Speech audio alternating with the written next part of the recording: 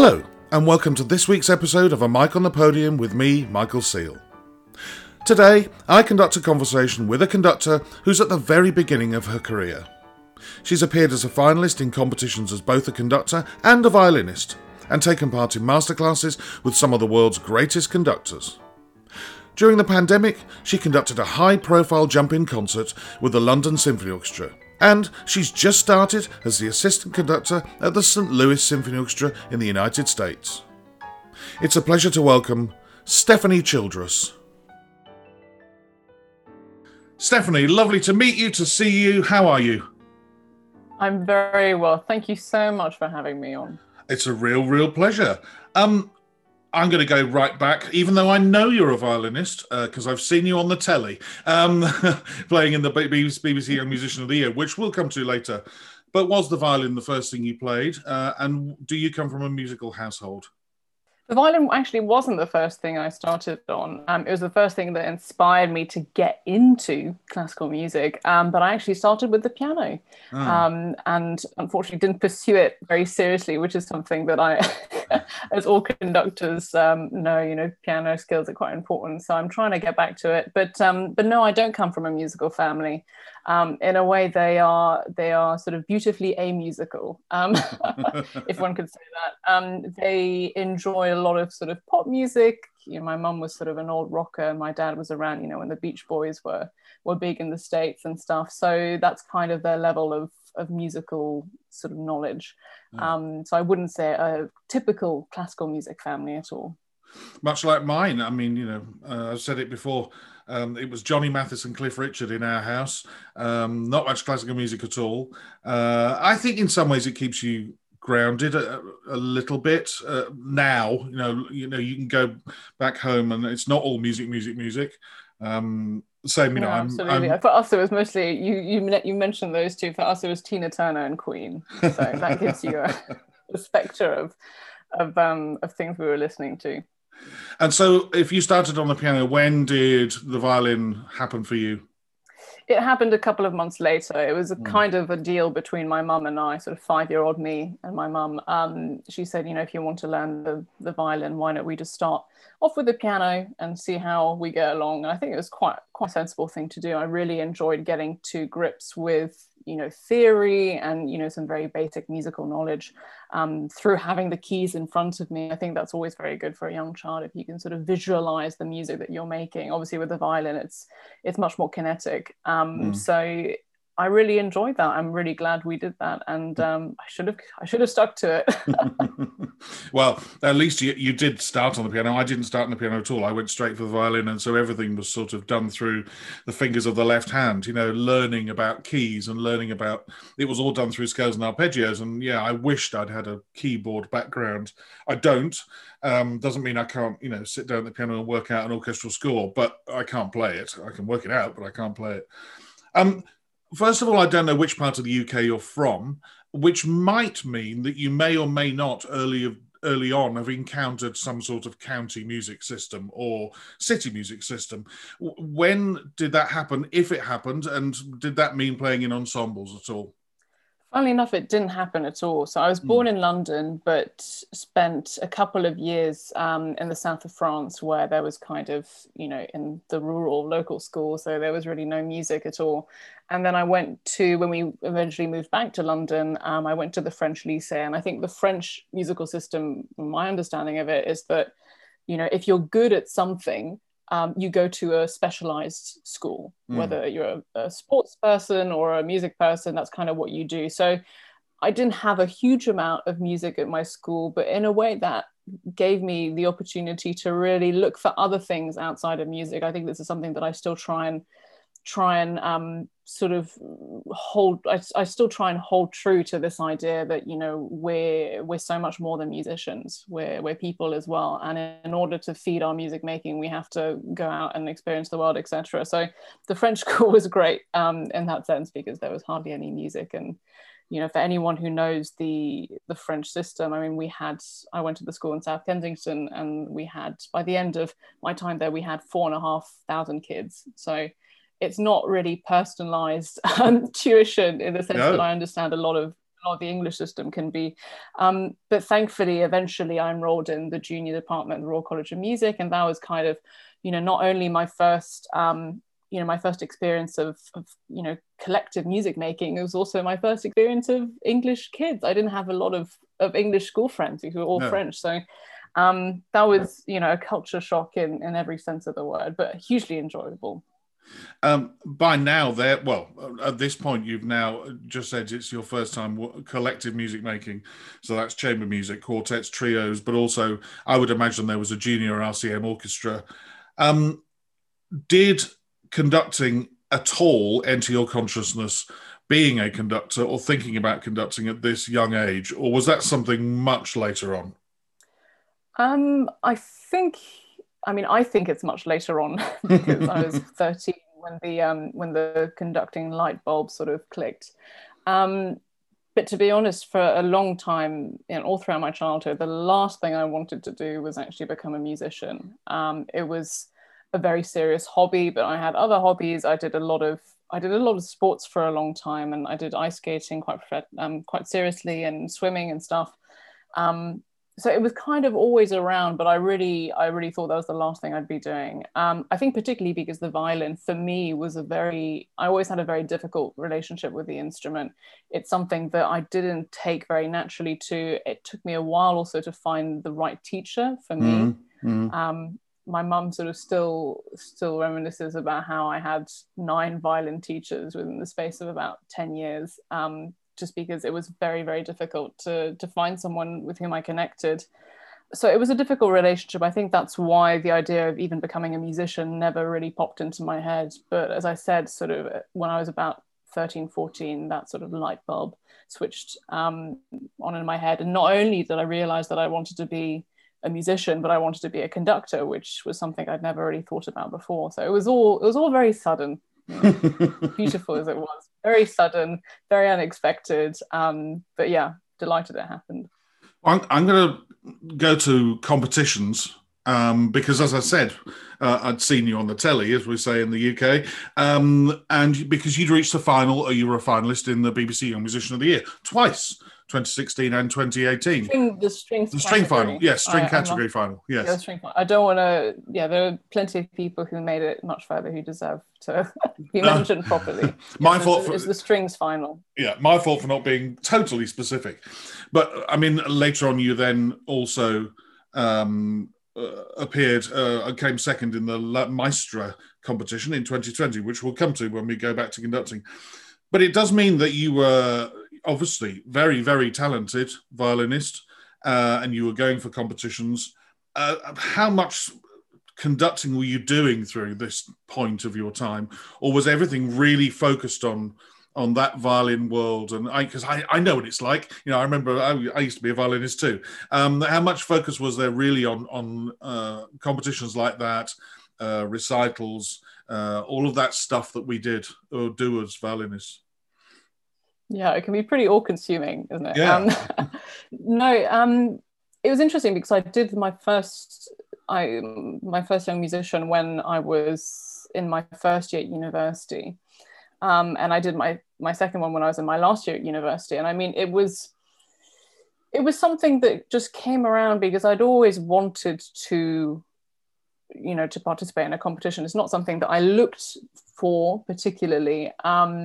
But it's funny that you mentioned, you just asked me how much conducting I was doing at the same time. And I remember, I was doing a lot. Yeah. And that's the reason why I chose to go to university and not, music college, because I just wanted a bit more flexibility in terms of the projects that I wanted to take on, the projects that I created. We had some great singers, so we did lots of operas, Beethoven 9 in my final year as well. So, I was doing quite a lot of conducting, and I think it was interesting trying to kind of slot BBC Young Musician in between my Rape of Lucretia rehearsals, and my Beethoven 9 rehearsals and stuff. But I just thought I applied, and when I got in, I just thought, why not go for it? It would be crazy not to. And it's not as though I have a dislike for the violin. I mean, the violin is my, kind of like my first love. It gave me so much, and it's something that I even now I still refer to. If I'm doing bowings, or if I even want to sort of experiment with the type of string sound that I then want to hear in a string section, it's something that I find extremely useful. So I would never have just written it off, just as soon as I decided to become a conductor. I think especially being in youth orchestras like the NYO were huge parts of my learning and of my development, even as a conductor, even before I was really conducting. I mean, the amount of conductors that we saw that sort of went around was hugely informative. And I think as a young person, you learn so much more from watching conductors in a way than often from doing. I mean, obviously you then have to start getting a lot of practical experience, but as an initial step, I think that was hugely very helpful. So where did you go to university? And whilst you were there, were you being taught conducting? Did you have a conducting teacher or a mentor or somebody you could speak to whilst you were doing your projects at university?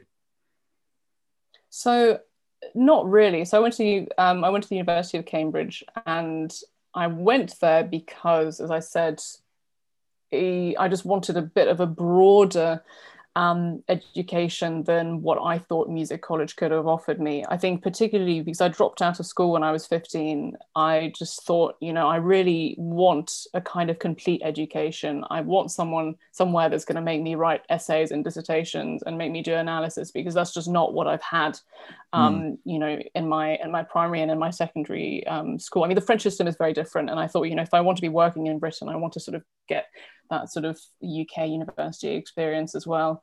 And so that's sort of why I did it. It's a tricky one because you don't actually get any practical tuition really at Cambridge. I think about 5% of my module included practical performance, but that was an elective.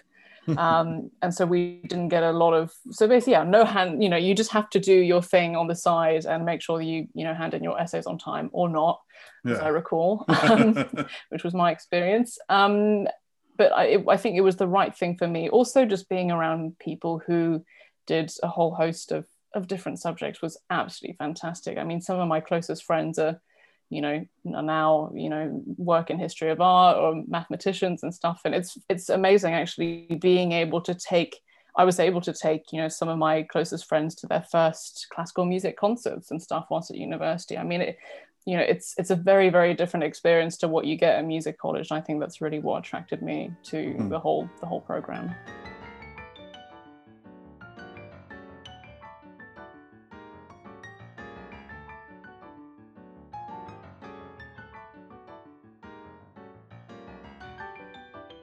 So you were doing an awful lot of self-teaching, teaching by doing, which is what an awful lot of us do is set up your own ensemble in 2019. You set up your own ensemble in 2019 called Orchestra Rhea. And I read the first concerts of Brahms' Requiem, so you started nice and easy. So you're sort of teaching yourself. And if you've been around youth orchestras and whatever, like the National Youth Orchestra, you're going to know what sort of works and what doesn't sort of work, and you're going to find out technically. You're going to find yourself quite quickly. I think that's a major thing. I think all of the conductors who've come on here have said be yourself. So if you're not going into a school of conducting with somebody who teaches you, for hours a week at piano classes and whatever else, you're just doing it yourself. Well, then that's it's a quick way of finding yourself and being yourself. I didn't really start conducting I was 35 or 32, and there were bits of me from all of the people who were conducting me at the time. So, but I didn't have any lessons in all of that time. So yeah, it's an interesting one. And so how did you were you videoing yourself? What were you doing? What was your approach to during all of this time? Well, to come back to your previous question, which I think is also relevant, I managed to find some people who I really trusted, some mentors that I really trusted. And that was kind of how I modeled my sort of what I needed, I think, to develop as a musician and as a conductor. So, you know, I think one of the most important mentors in my life still is Colin Metters. And I know he taught a lot of people who've actually appeared on this podcast as well. Yes. But he is a very important figure, musical figure in my life as a conductor. And I think, you know, when you can find people whom you trust, and who can direct you to, you know, your problem areas, for example, you know, that can be very helpful. As much as what we say is true, is that, you know, especially as instrumentalists, we kind of know what works, we know what doesn't work. As a conductor, you always need to have a kind of external third person gaze on you. And I think a mentor can be a very good person to do that, because we can't always assess what we're doing in the most unbiased unbiased way. You're right there. You know, and even watching. Absolutely, you know, and even watching videos of oneself is sometimes not as useful as having someone else watch the video and say, you know, because also I think a lot of us will say, oh gosh, well, you know, that looks terrible, I don't really know how to fix it, or you know, we might identify the wrong problem actually, and someone else can actually come in and just say, actually, what you're doing is you're bending your knees too much, and that means that your center of gravity isn't, you know, stabilized or whatnot. You know, you need someone who can just have that third person sort of gaze, and I think that's very important. Yeah, you're right. I mean, yeah, I loathe watching videos of myself conduct. It's terrible, isn't it? Yeah, it's absolutely awful. Yeah. But when I come to teach, I use video a lot with my pupils, and I love watching them. And it's a very easy way of highlighting problems, or also discovering problems. And yeah, I use it often with pupils, but with myself, my God, I hate it. I loathe it. And I think that's also partly because, you know, you remember performing, you remember being in the moment and just doing what you always do to get the results that you can get. And sometimes that can lead to bad habits, but I still got the results I wanted, you know. So you know what I mean? You're looking at it dispassionately much later and thinking, oh my God, technically that was awful. But actually, if you remember how the concert went, it went really, really well. So, you know, does it matter? Who knows? I mean, it's a really tricky one. Who knows? But I think it's also very interesting speaking to instrumentalists or people who have performed extensively as instrumentalists before becoming conductors. And I think a lot of I don't know what your experience was, but certainly my experience was, you know, okay, this is how I feel on stage when I'm doing my concerto.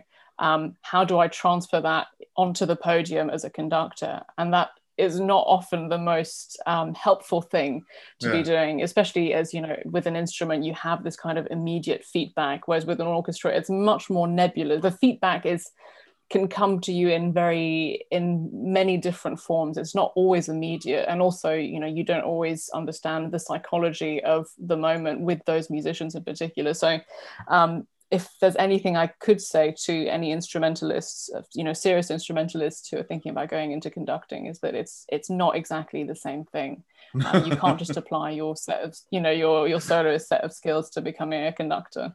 No, absolutely you can't.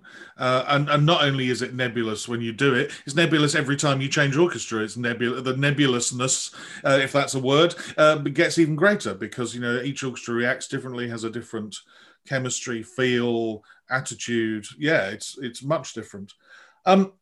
Whilst we're still basically in the world of violining, I have seen that you've appeared as soloist with the Royal Liverpool Philharmonic and other places. I mean, you know, you're very young, possibly the youngest conductor I've interviewed for the podcast. What are your plans with violin and conducting going forwards? Are you still playing often? Though I did see your fingernails were a little bit longer, so maybe you've had some time off. What are your plans with the violin going forwards? Or has it, like me, gone into its case and only comes out for bowings and high days and holidays? I think it's probably very similar to what you've just described. I think I really don't play the violin a lot. And it's not that I don't have an interest, it's just I mean, are there enough hours in the day? I don't think so. No, I agree. I mean, conducting takes up everything, you know. Absolutely, and I really admire people who can keep on playing. But as I said, you know, for me, the light bulb moment was conducting. It wasn't the violin, and I think I need to kind of. That's just how I feel, and that's how I've always felt, and I just, you know, that's just my way of honoring that. Just you know, by not playing as much, and as I, you know, you're right, I do bring it out, you know, for the occasional bowings and fingerings and stuff, but no, my focus is solely on learning scores right now. Isn't it all? Isn't that the way? Absolutely. It's funny now that work is starting to very slowly starting to happen here in the UK. This is now June 2021, dear listener. That, you know, I'm even finding it difficult to edit next week's podcast episode because, you know, that can take anywhere between 2.5 hours to 2.5 days, depending on who it is and what we talked about. You know, and so that's sort of clashing with score study. So I need a good 3 weeks to get a few done. Before we totally leave the crossover between violin and conducting, as I said, you know, you were in the Young Musician of the Year twice as a string finalist, but you also won second prize in La Maestra last year in 2020. Are competitions something you're going to continue applying for as a conductor, or since getting the assistant conductor job at St. Louis Symphony Orchestra and other things we're going to talk about very soon, is that something that you think, right, I've done this now, I don't want to do any more? Or, you know, competitions and conducting is quite a tricky subject, you know. Personally, I'm very lucky in the fact that I was 35 when I started conducting, and as you'll know, that's too old to apply for competitions. So I could never do it, and I hold my hands up and say, well, you know. But for you, is it something you want to carry on doing? No. It isn't. Nice, easy, quick answer. But the reasoning. Can I make that a bit vaguer for you? Yes, the reasoning behind it. I find it difficult to judge people on, not on first impression, but on a first kind of imprint. And I think that's what conducting competitions sometimes do. You know, you have to go in and try and reveal yourself, you know, in about 10 seconds, if not less.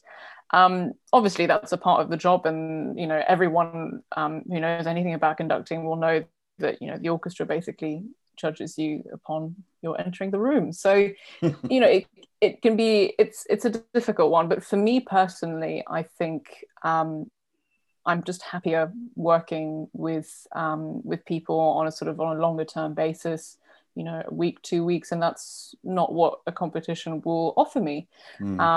And that's just an important part, I think, of my development, is moving away from that and really getting stuck in with ensembles for as long a period as I can, and really sort of creating something that will have an end point, that is the music, really, that's not just, you know, someone winning first or second or third prize.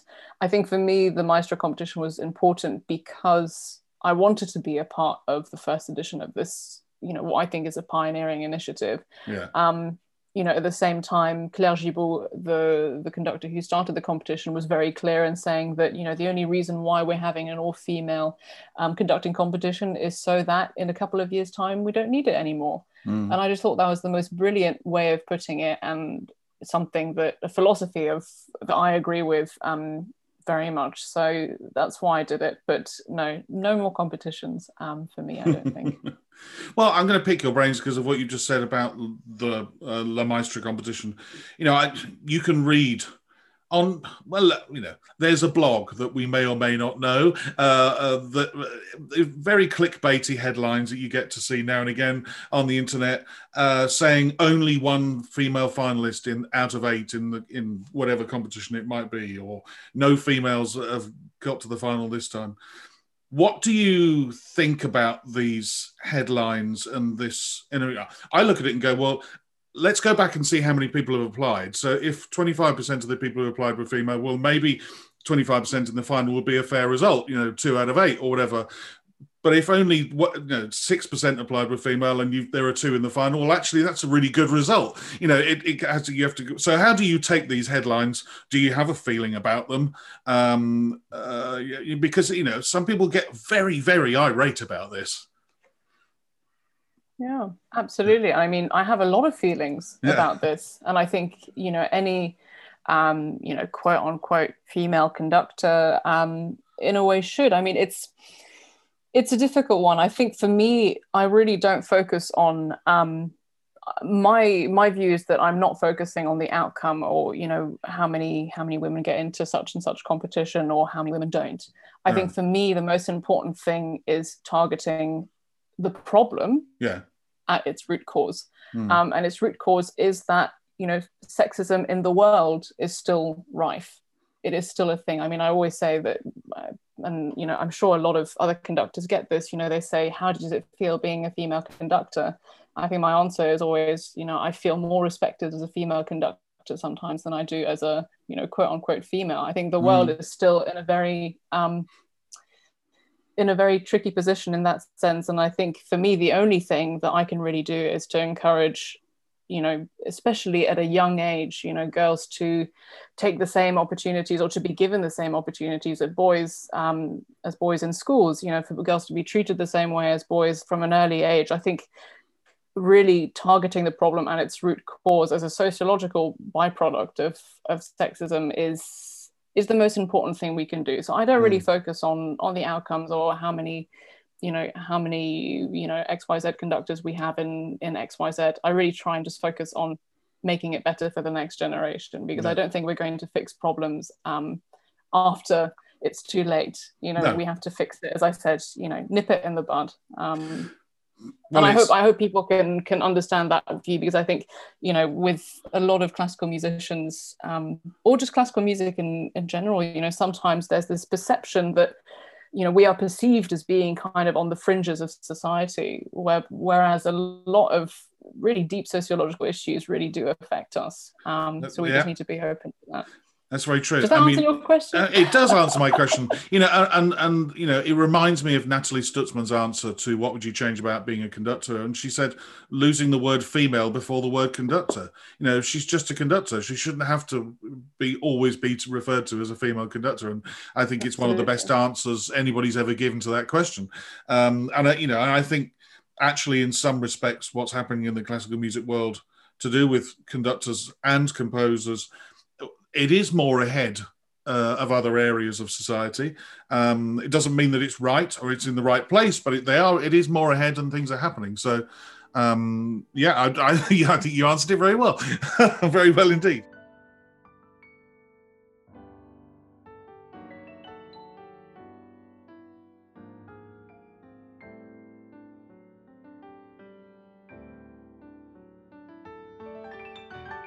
Before we go on to St. Louis, and also I want to talk to you very much about stepping in at the LSO and guesting and going back to what you were talking about, meeting an orchestra and how quickly people judge or view you.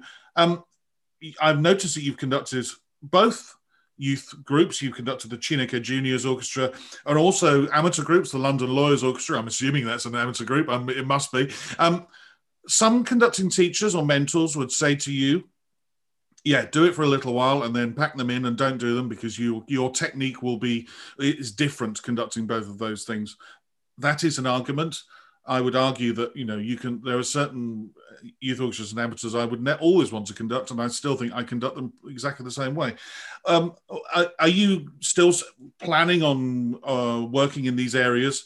And have you had that said to you? Because I take issue with that. I know some other conductors would say, no, absolutely. Once you've got to working at a professional level, don't work with kids and amateurs. Yeah, I mean, I take issue with that, absolutely. I think I've been lucky enough that no one has yet told me or advised me in this way. I mean, even I think education is a huge part of our lives. I mean, not only are we continuously educating ourselves, a part of being a conductor is sort of taking people with you.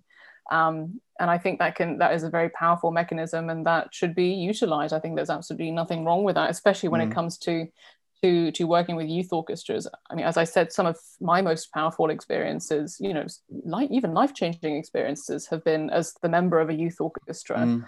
So if I'm able to participate in that, you know, in an event like that for a young instrumentalist, then my goodness, I would absolutely love to. It's interesting you mentioned the lawyers. I remember when I first got that gig, one of my friends said, well, it's always very useful to know a room full of lawyers. So, you know, you have to be open-minded about these things. Not always about the music, no. But in St. Louis, I mean, a huge part of my job is working as the music director of the youth orchestra there. And I mean, that is also what attracted me to that position. Because I mean, they're celebrating, I think, 100 years of family concerts this year. So I mean, it's a very community-centered organization, which I think I really appreciate. I think as musicians, there's always more that we can do to, you know, ingratiate ourselves into a community, into the community. I mean, we live such peripatetic lifestyles as conductors, just trotting around the globe, you know, going from orchestra to orchestra. Isn't it wonderful to be able to be involved with people for more than a week and you know, have a kind of arc of development rather than, you know, as I said, a quick few rehearsals and a concert. So for me, that's very important, and it's something that I really hope to be doing. You know, working with young people is a gift, and I think if we've been gifted now, we should definitely use it. Yeah, I agree. I mean, I've said it before and I'll say it again. I think that passing on what we have, what we know to the next generation, enthusing them, you know, as you said, some of my greatest experiences music making were as a child or a young adult in a youth orchestra, and to help the next generation come through and appreciate music, whether they want to even be a musician or not, doesn't matter, appreciating it. And I think with the amateurs as well, if you've got a great group, and I have two groups I work with regularly, I'm loath to give in, to hear them reach professional standards, and there be a room full of, you know, in your case, lawyers.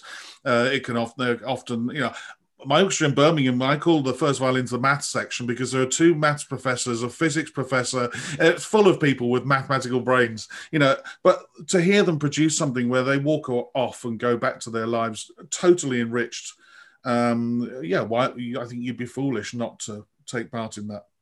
You've just mentioned it, St. Louis. You start soon, I would imagine. It says 21 to 22 when I look it up. You know, you just told me already you're going to be conducting the youth orchestra. What other roles do you have? Do you know how many concerts you're going to be given? How many weeks a year you have to be there, shadowing Stefan Denev, but also guest conductors. So what's the gig? What does it entail? What's the gig? Well, I was actually supposed to start in September 2020. So this has been a long time coming. There was actually the last thing I did before the UK's first national lockdown in March. I remember I went out on March 13th or something, came back a few days later, and then, you know, didn't know whether I was going to see them again, pretty much. But I was able to go in March, April of this year, and that was really wonderful. Just being able to, you know, at least have contact with the youth orchestra, that's, you know, contact that's not purely over Zoom. And also just working with Stefan. I mean, I was very lucky because he then gave me 2 weeks to do my own programs and my own repertoire with you know, obviously a socially distanced symphony orchestra. So I have had sort of an initial contact with them. I think what I'm most excited about, apart from my role as the music director of the youth orchestra, is working with Stefan. And I mean, you know, this goes back to what we were saying earlier about, you know, our conversation about mentors and who to trust and who to listen to. And I think for me, Stefan is a brilliant music maker. He is a musician full of joy and passion. I think he also complements me very well. There are things that, you know, I think he does which, you know, I would like to learn from. I'd like to learn how he does them. I mean, it's very important, I think, to also surround yourself with people who are not, you know, cookie cutter versions of yourself. You know, people who are very different, who have different views about music, about the world. But I think we really do get on. I think I'm so grateful to be able to work with him. So I'll be shadowing him a lot, and then I get a few sort of run out concerts. In the US, they have these concerts whereby you go to sort of smaller satellite concert halls, and do sort of smaller programs of the subscription week concerts. And I also get the subscription week myself in April 2022. Yeah. Lovely. Yeah, brilliant. I've said it before. I think assistant jobs are, if you don't win a competition, I think they're the quickest and best way of just absorbing so much information, so much wisdom from not only the music director, but from guest conductors, principal guest conductors.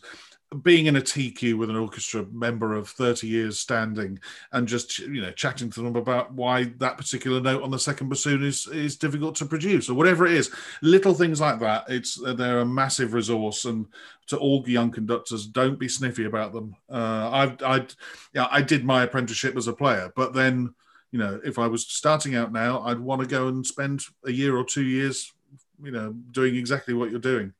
Absolutely. I think it's also very important as a young conductor to understand the way orchestras in different countries work. I mean, not only that, but purely, from a purely organizational point of view, how the mechanism of the institution of the orchestra works, and speaking to people on the administration team, on the artistic planning side, and all the CEOs and the fundraisers. I think if you want to eventually develop a very a fruitful relationship or a long-term relationship with an orchestra, you really have to be ready to deal with all these other things that come with, for example, being a music director, or, just, working with orchestras on a regular basis. You really do have to know. And those people are very important people in the musical world, and they do amazing things. Yeah. Really do.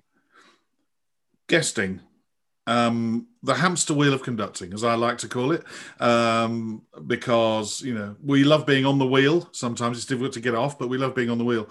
You recently stepped in for an indisposed Susanna Malky at the LSO, which I would imagine was at fairly short notice. And you're at that stage now where you'll be doing probably more guesting than non-guesting, if that makes sense as a sentence, for quite a while. How much are you looking forward to that? How much have you enjoyed what you've done, for instance, the week with the LSO? And as we were talking about earlier on, this nebulous nature, how are you with that? That there is a moment for non-conductors where you pick up your baton and you say to the orchestra, right, let's start the symphony. You do an upbeat and a downbeat, and you have absolutely no idea what's going to come at you. Sound, when it's going to happen, what the attack's going to be, how they're going to take your beat. The second time you go back to an orchestra, and therefore you've learned. But what's that like for you, and how much are you looking forward to and enjoyed what you've done already? Interesting. I mean, I would, just to add to what you were saying, I would tentatively suggest that actually, even if you come back to an orchestra, you don't always know what to expect, or you shouldn't always think that you expect. There's also the fact that you don't always come back to the same players. Orchestras are big enough for you to come back to a completely different wind and brass team, for instance, and maybe 5 of the 8 front string players around you are different as well. I mean, that happens. You're absolutely right. It really does. Yeah. And I think that's why that kind of informs the way that I think about guesting, is that, whether I return to an orchestra or not, every time I step onto the podium is a new kind of reset. Hello again, or hello, let's do this. I think for me, it's very important not to necessarily be lulled into a false sense of security. Not that what we do is dangerous, but that, we shouldn't necessarily switch off any parts of our senses because we feel as though we're in a safe, sort of familiar space. I think that's also one of the most exciting things about it, is that you don't always know what you're going to get. I think in terms of guesting, I'm sure people have said this on this podcast before, but as a conductor, mentally you have to be very strong, and you have to have this kind of, I wouldn't say, it's not an arrogance, but it's a self-belief that what you are doing is the right way, and that you as a person can help people get onto that track. I think at the same time, you have to then be, it's a symbiosis of things. I mean, it's a dynamic between you and the orchestra. You are utilizing their talents, sometimes absolutely fantastic. I mean, things that, even as violinists, you and I could never do, like Don Juan all the time, Heldenleben all the time. I mean, just these relentless, I mean, you did it because you were a violinist, but I guess I'm speaking for myself. They're performing incredible feats, and I think you have to be respectful of that and know how to channel their energies into fundamentally the interpretation that you want. At the same time, I think you have to be flexible enough not only to accept what they're presenting you with, but especially as a young conductor, knowing that they would have done Beethoven 5 200 more times yes. Than you, and they would have done that Mahler symphony on tour with, I don't know, Bitchkov or someone like that. Yeah. So it is very humbling, but at the same time, I think once you get past that insecurity or that sense that you're in front of a group of players that knows more about the physical aspect of playing this piece than you might, then actually that's when the real music making starts. And that's a big step, I think, for young conductors especially. I think it's a very head screwed on correctly attitude to have.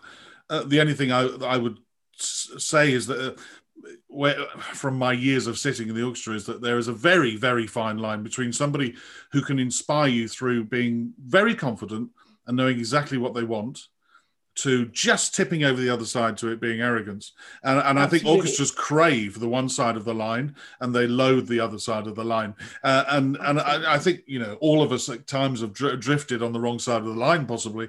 But yeah, absolutely. Yeah. If you go in there and you know what you want, but be willing to sort of accept also the hundreds of years of experience coming from the orchestra back to you, then you're absolutely in the right place. And to go in and reset every time is a good thing. I mean, even with orchestras I go to regularly, I walk in, I say hello, and I say hello to the same people. Some of the people, I'm working with the CBSO next week. Some of them I've known for 30 years. But then you stand up and go, right, this week we're doing this, and now we restart and we reset, and we've not done this before, and it's absolutely the right attitude to have. So good on you. That's a brilliant attitude to have. Guest conducting is a big part of a conductor's life, and you may want to know more about it. From how the programme is chosen, all the way through to the rehearsals, concerts, and even how we spend our free time. I've started a diary over on my Patreon page, which lets you see how a guest conducting engagement works from every angle, and my day-to-day thoughts about my experiences.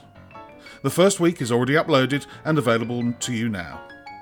You can read this diary, plus all upcoming diaries, articles, essays, bonus mini-episodes, interviews, and much more when you subscribe from just £5 a month.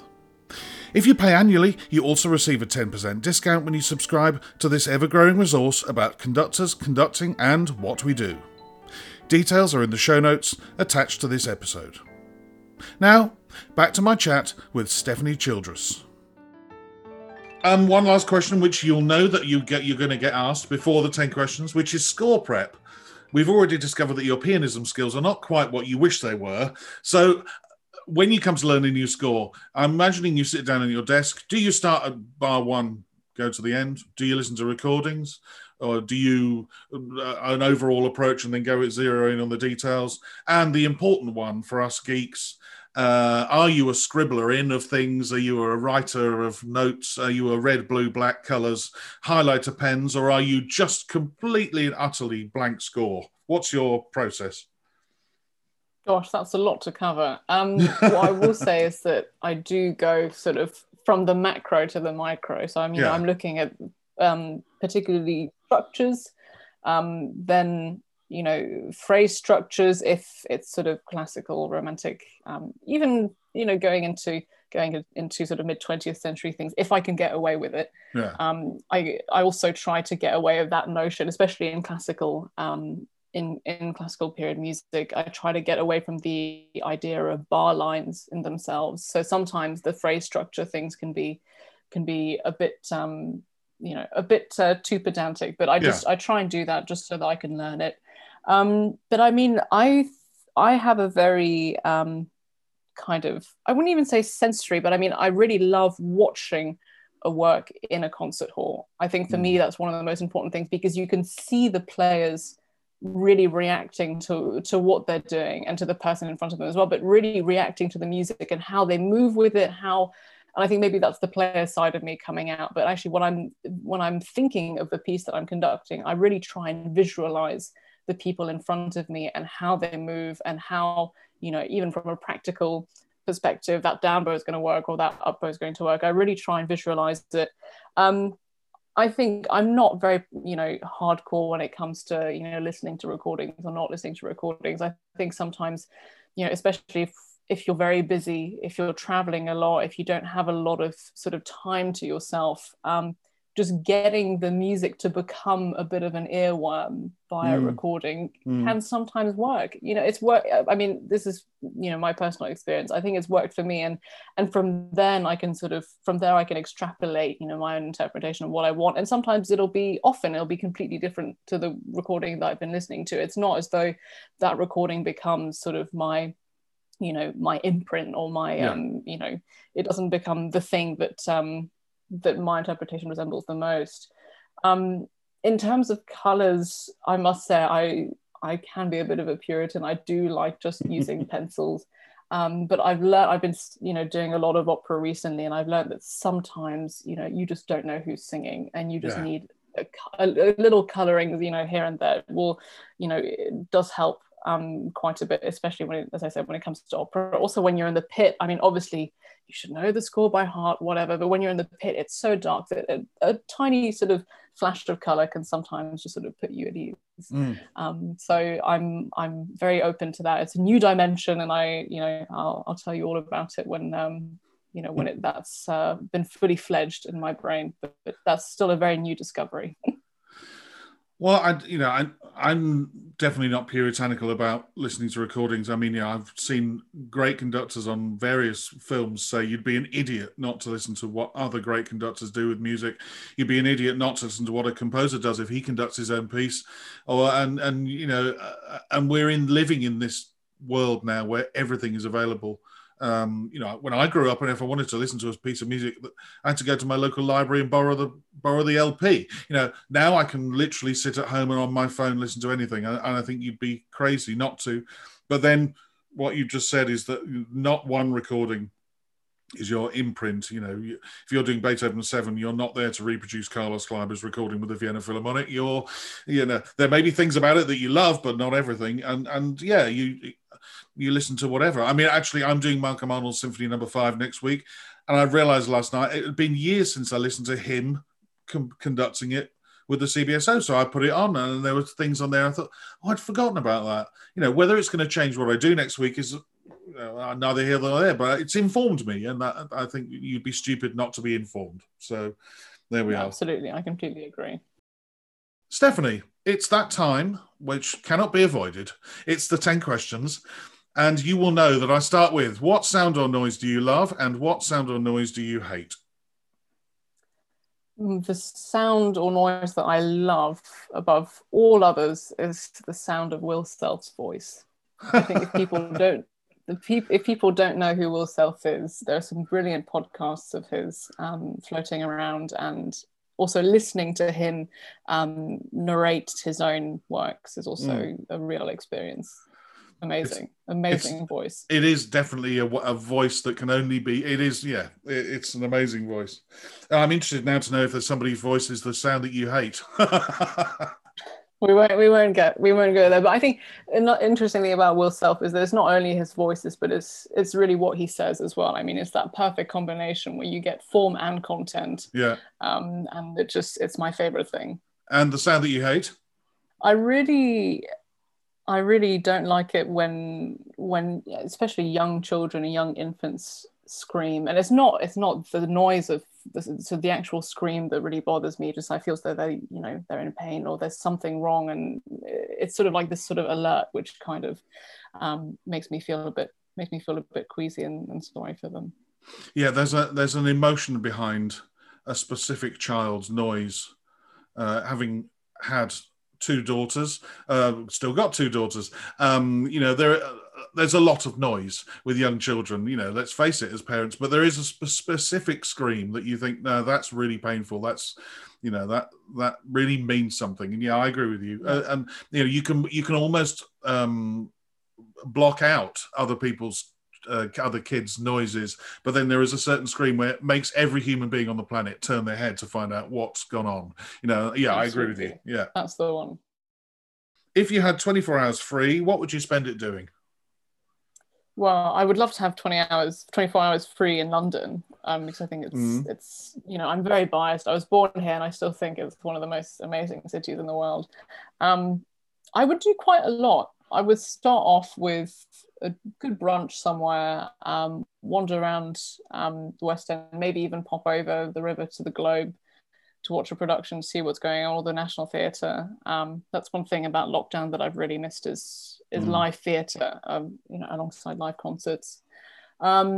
Maybe go to the cinema is another thing that I'm just basically telling you what I want to do when after lockdown finishes. After the pandemic's over. No, go to the cinema, maybe catch a French film, and then end up in a jazz club somewhere. Who would be a favourite conductor or conductors of yesteryear? Well, he's still with us, but no longer conducting is Bernard Haitink, who I think is still a great source of inspiration, both as a person, the way he conducts himself on the podium, and as a musician. I think there's been a particular resurgence of Carlos Kleiber fans amongst my colleagues and people of my age. I think I'd also have to go with Carlos Kleiber. I mean, it's amazing.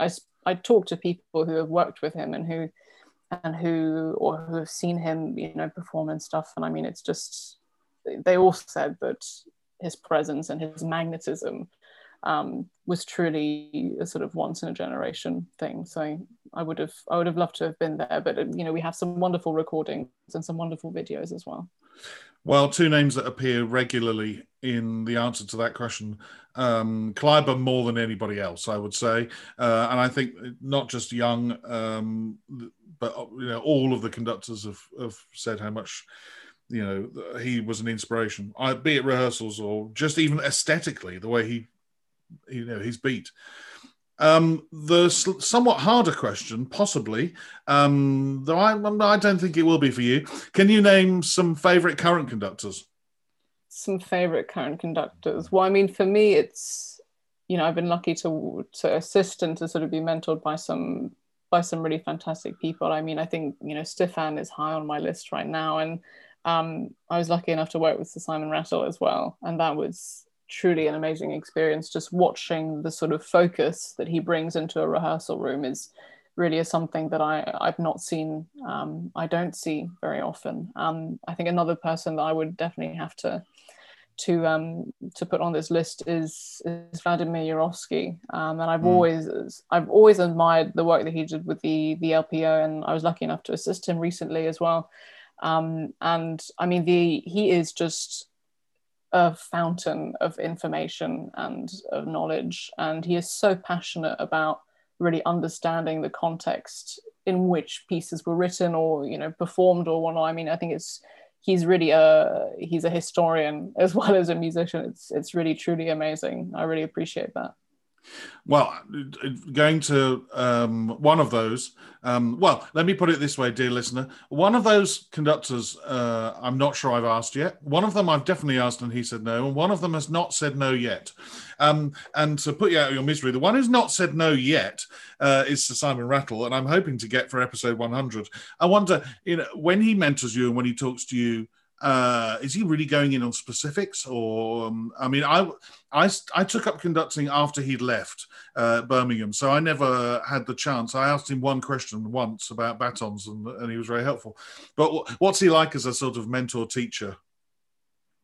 I mean, brilliant. I mean, I don't know if I'm allowed to say he's a mentor teacher. I mean, I've worked with him a few times, but it's really wonderful to have someone who kind of, it's never really a specific question, nor is it a specific answer, but he has a way of thinking about music, which is very practical, which I think is very helpful as a conductor, but he translates that into a very kind of holistic sense. I mean, I don't know if I'm making any sense. It's something that is very, very enigmatic and that you can't quite put your finger on. But I think for me, he encapsulates what the kind of knowledge and the kind of way of the methods as well that that one needs to be a conductor. So I think that's something that I've tried to learn from him.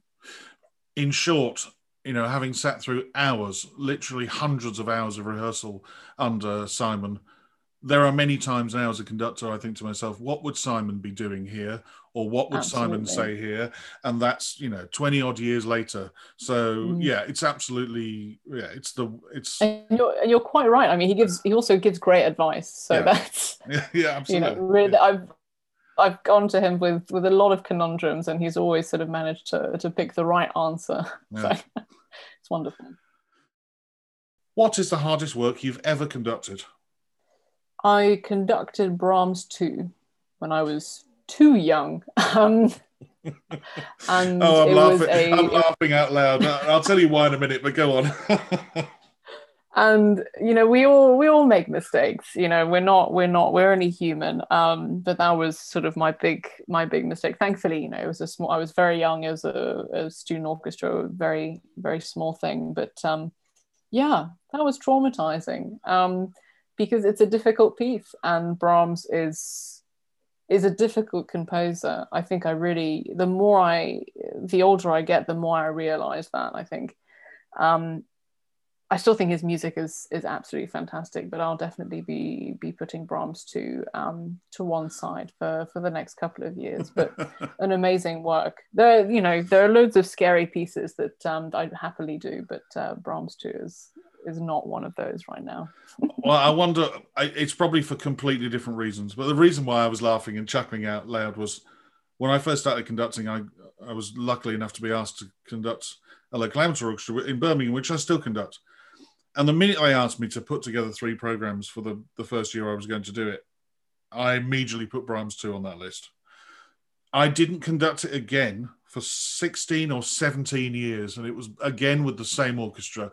I just wouldn't do it again.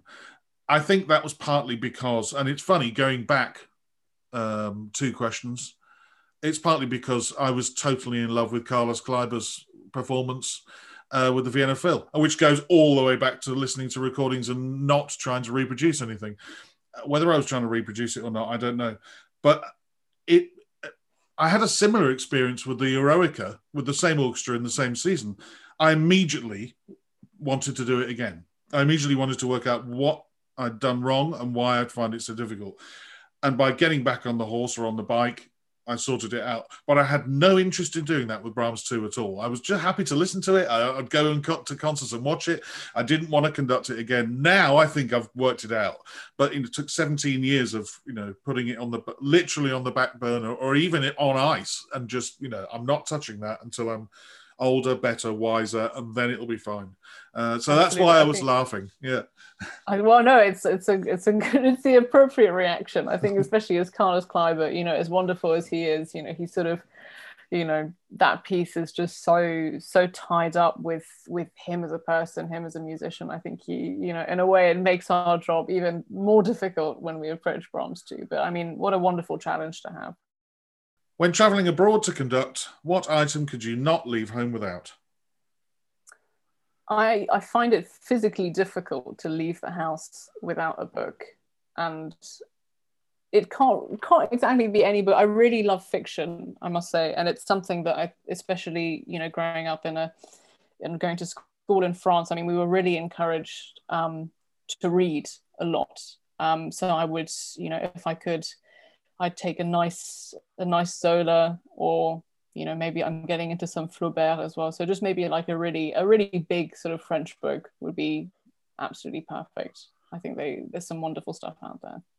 And very necessary on those weeks guesting, as we were talking about earlier on, when you are alone, and dinner for one and a book can be quite a nice time, rather than dinner for one and staring at all of the other people eating, which is very, very miserable. I know. Well, I'm an only child, so I feel as though the lifestyle sort of kind of suits me very well. I'm very happy to just sit down, on a park bench and with a book and, stew in my own thoughts. Yeah, yeah. Number 8. What's the one thing you would change about being a conductor? Only one? You can change more than one if they're good things. Change as much as you like. I mean, go for it. I mean, I would love to. I mean, I strive to do this in my own life, but I would love to feel as though conductors could be more involved in the political sphere. I'm not talking about necessarily politics per se, but just be more involved in helping musicians, or being on the musicians union and really understanding sort of how those things work, and how, as people with a certain degree of leadership capabilities, we can actually utilize those skills to help the very people with whom we're working. I think it's what I see, especially in the UK, happening is, we're suffering some tremendous cuts to the arts, and I think we need people who can really stand up and try and make a difference. And I hope to see more of that. I think especially with the younger generation, I think and especially since COVID, I think a lot of people have had a sort of an awakening of sorts, whereby we do feel as though we have a voice, and we can, as artists, we can actually really generate effective change. So that'd be quite nice. I think people still tiptoe around it nowadays, and conductors do, and rightly so, because it's like walking on eggshells. It can be very tricky, but I think for me, that's something that I'd love to see, and I'd love to feel as though I could be encouraged into things like that. Well, I think, over history, or over at least the 30 odd years I've been involved in classical music professionally in this country, there are some people who stick out as wanting to be involved in everything from grassroots music making up through salaries and to, funding of orchestras across the country. People like Simon Rattle, for instance, obviously are people that stand out.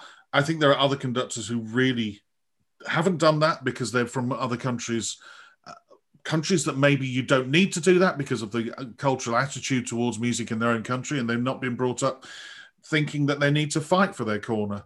But yeah, I think more people, it's a big subject. I think, a lot of it's got to do with how invested in the orchestra the music director or the conductor is, whether they even live there. I think that often can be a big thing. I think if you live in Birmingham, you get a feeling for what Birmingham was about, and then maybe you've got more chance or willingness or want to fight their corner for them. And the same is in Manchester, and especially in somewhere like Liverpool, which has got such a character of its own. But again, doesn't mean that all conductors want to do it, but I think more should. And maybe a return to the older days where a conductor lives where the job is. And I know Bramwell Tovey said, he's turned down jobs elsewhere because he doesn't want to move from where he is. He can't, sort of flying in and flying out. You don't feel that you can invest in the community. And I think that's the important thing, isn't it?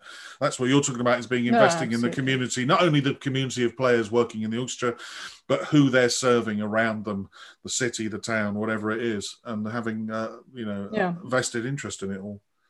Absolutely. And I think, due to the climate emergency, I know a lot of agencies are trying to,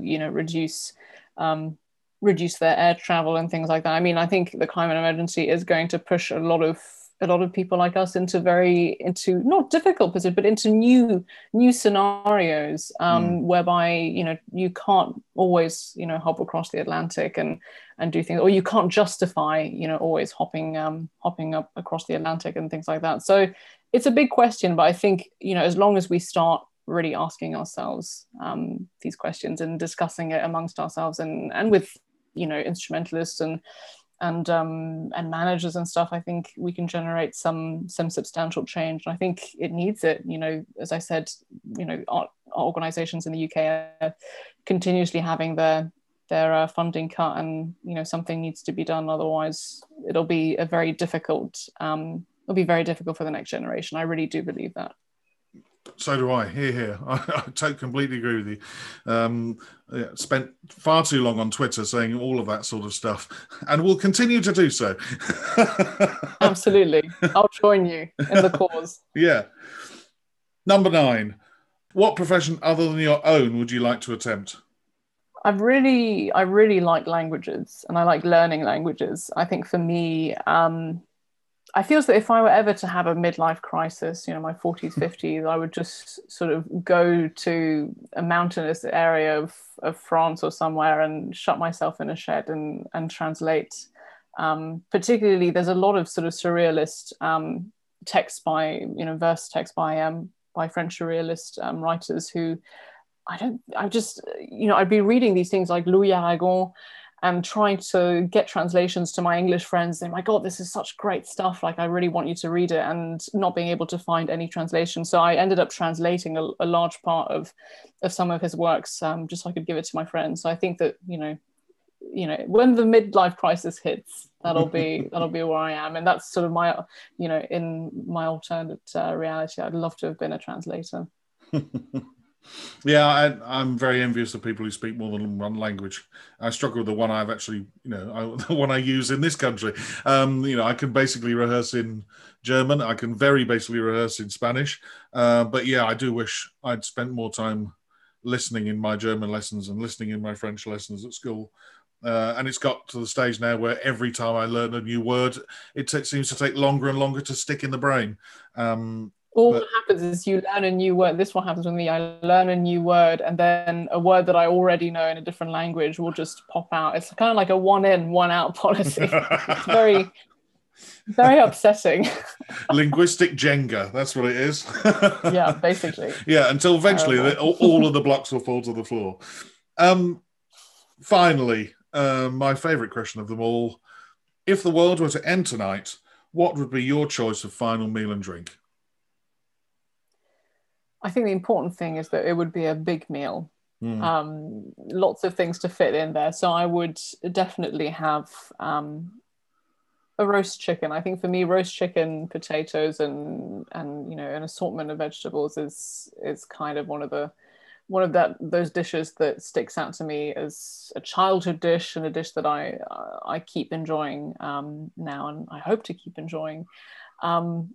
I think after the roast chicken, we would definitely have to go to a Chinese restaurant. I think, for me, Chinese food, especially coming from, Sichuan and Shanghai, those types of cuisines are just, for me, absolutely gobsmacking. So if I could have a sort of proper roast and then follow that up with a trip to one of my favorite Chinese restaurants, I would be very happy, and I would probably succumb, not from whatever ailment would get me, but yes, I'd definitely succumb by the amount of food eaten, but I'd be quite happy with that. That's all right. And what would we be washing it down with? We'd be washing it down with gin and tonics first. I've never been a huge cocktail person, although I've met a lot of conductors. I don't know if this has happened on this podcast, but I've met a lot of conductors who like to think that they're really into cocktails. So maybe that's the reason. That's like my Pavlovian response to avoid cocktails. So I would just have a gin and tonic, and a lovely Burgundy wine would be lovely. And maybe if I had to have a white wine, just a nice Chablis beforehand. Well, it all sounds good to me. Twice I've given the answers for my final meal, an Argentinian steak in Argentina. But both times I've come very close to saying Chinese food, because I love Chinese food. And so, yeah, I'll happily, sounds very good to me. And yeah, overeating and being far too debauched sounds like a wonderful way to finish. And this is to finish now. It's been wonderful to chat to you. And I hope very soon that our paths cross and bump into you, and we can maybe share a gin and tonic or a conductor's cocktail, whatever that might be. Thank you so much for having me. It's been a real pleasure. A Mic on the Podium is devised and produced by Michael Seal, with music by Ben Dawson. Next time, I chat to a British conductor who, after studying French and UK law, went on to study piano and conducting in Vienna and then entered the German Kapellmeister system, eventually becoming general music director in Braunschweig. His career since has been highly successful in both the opera house and the concert hall. But until then, bye-bye.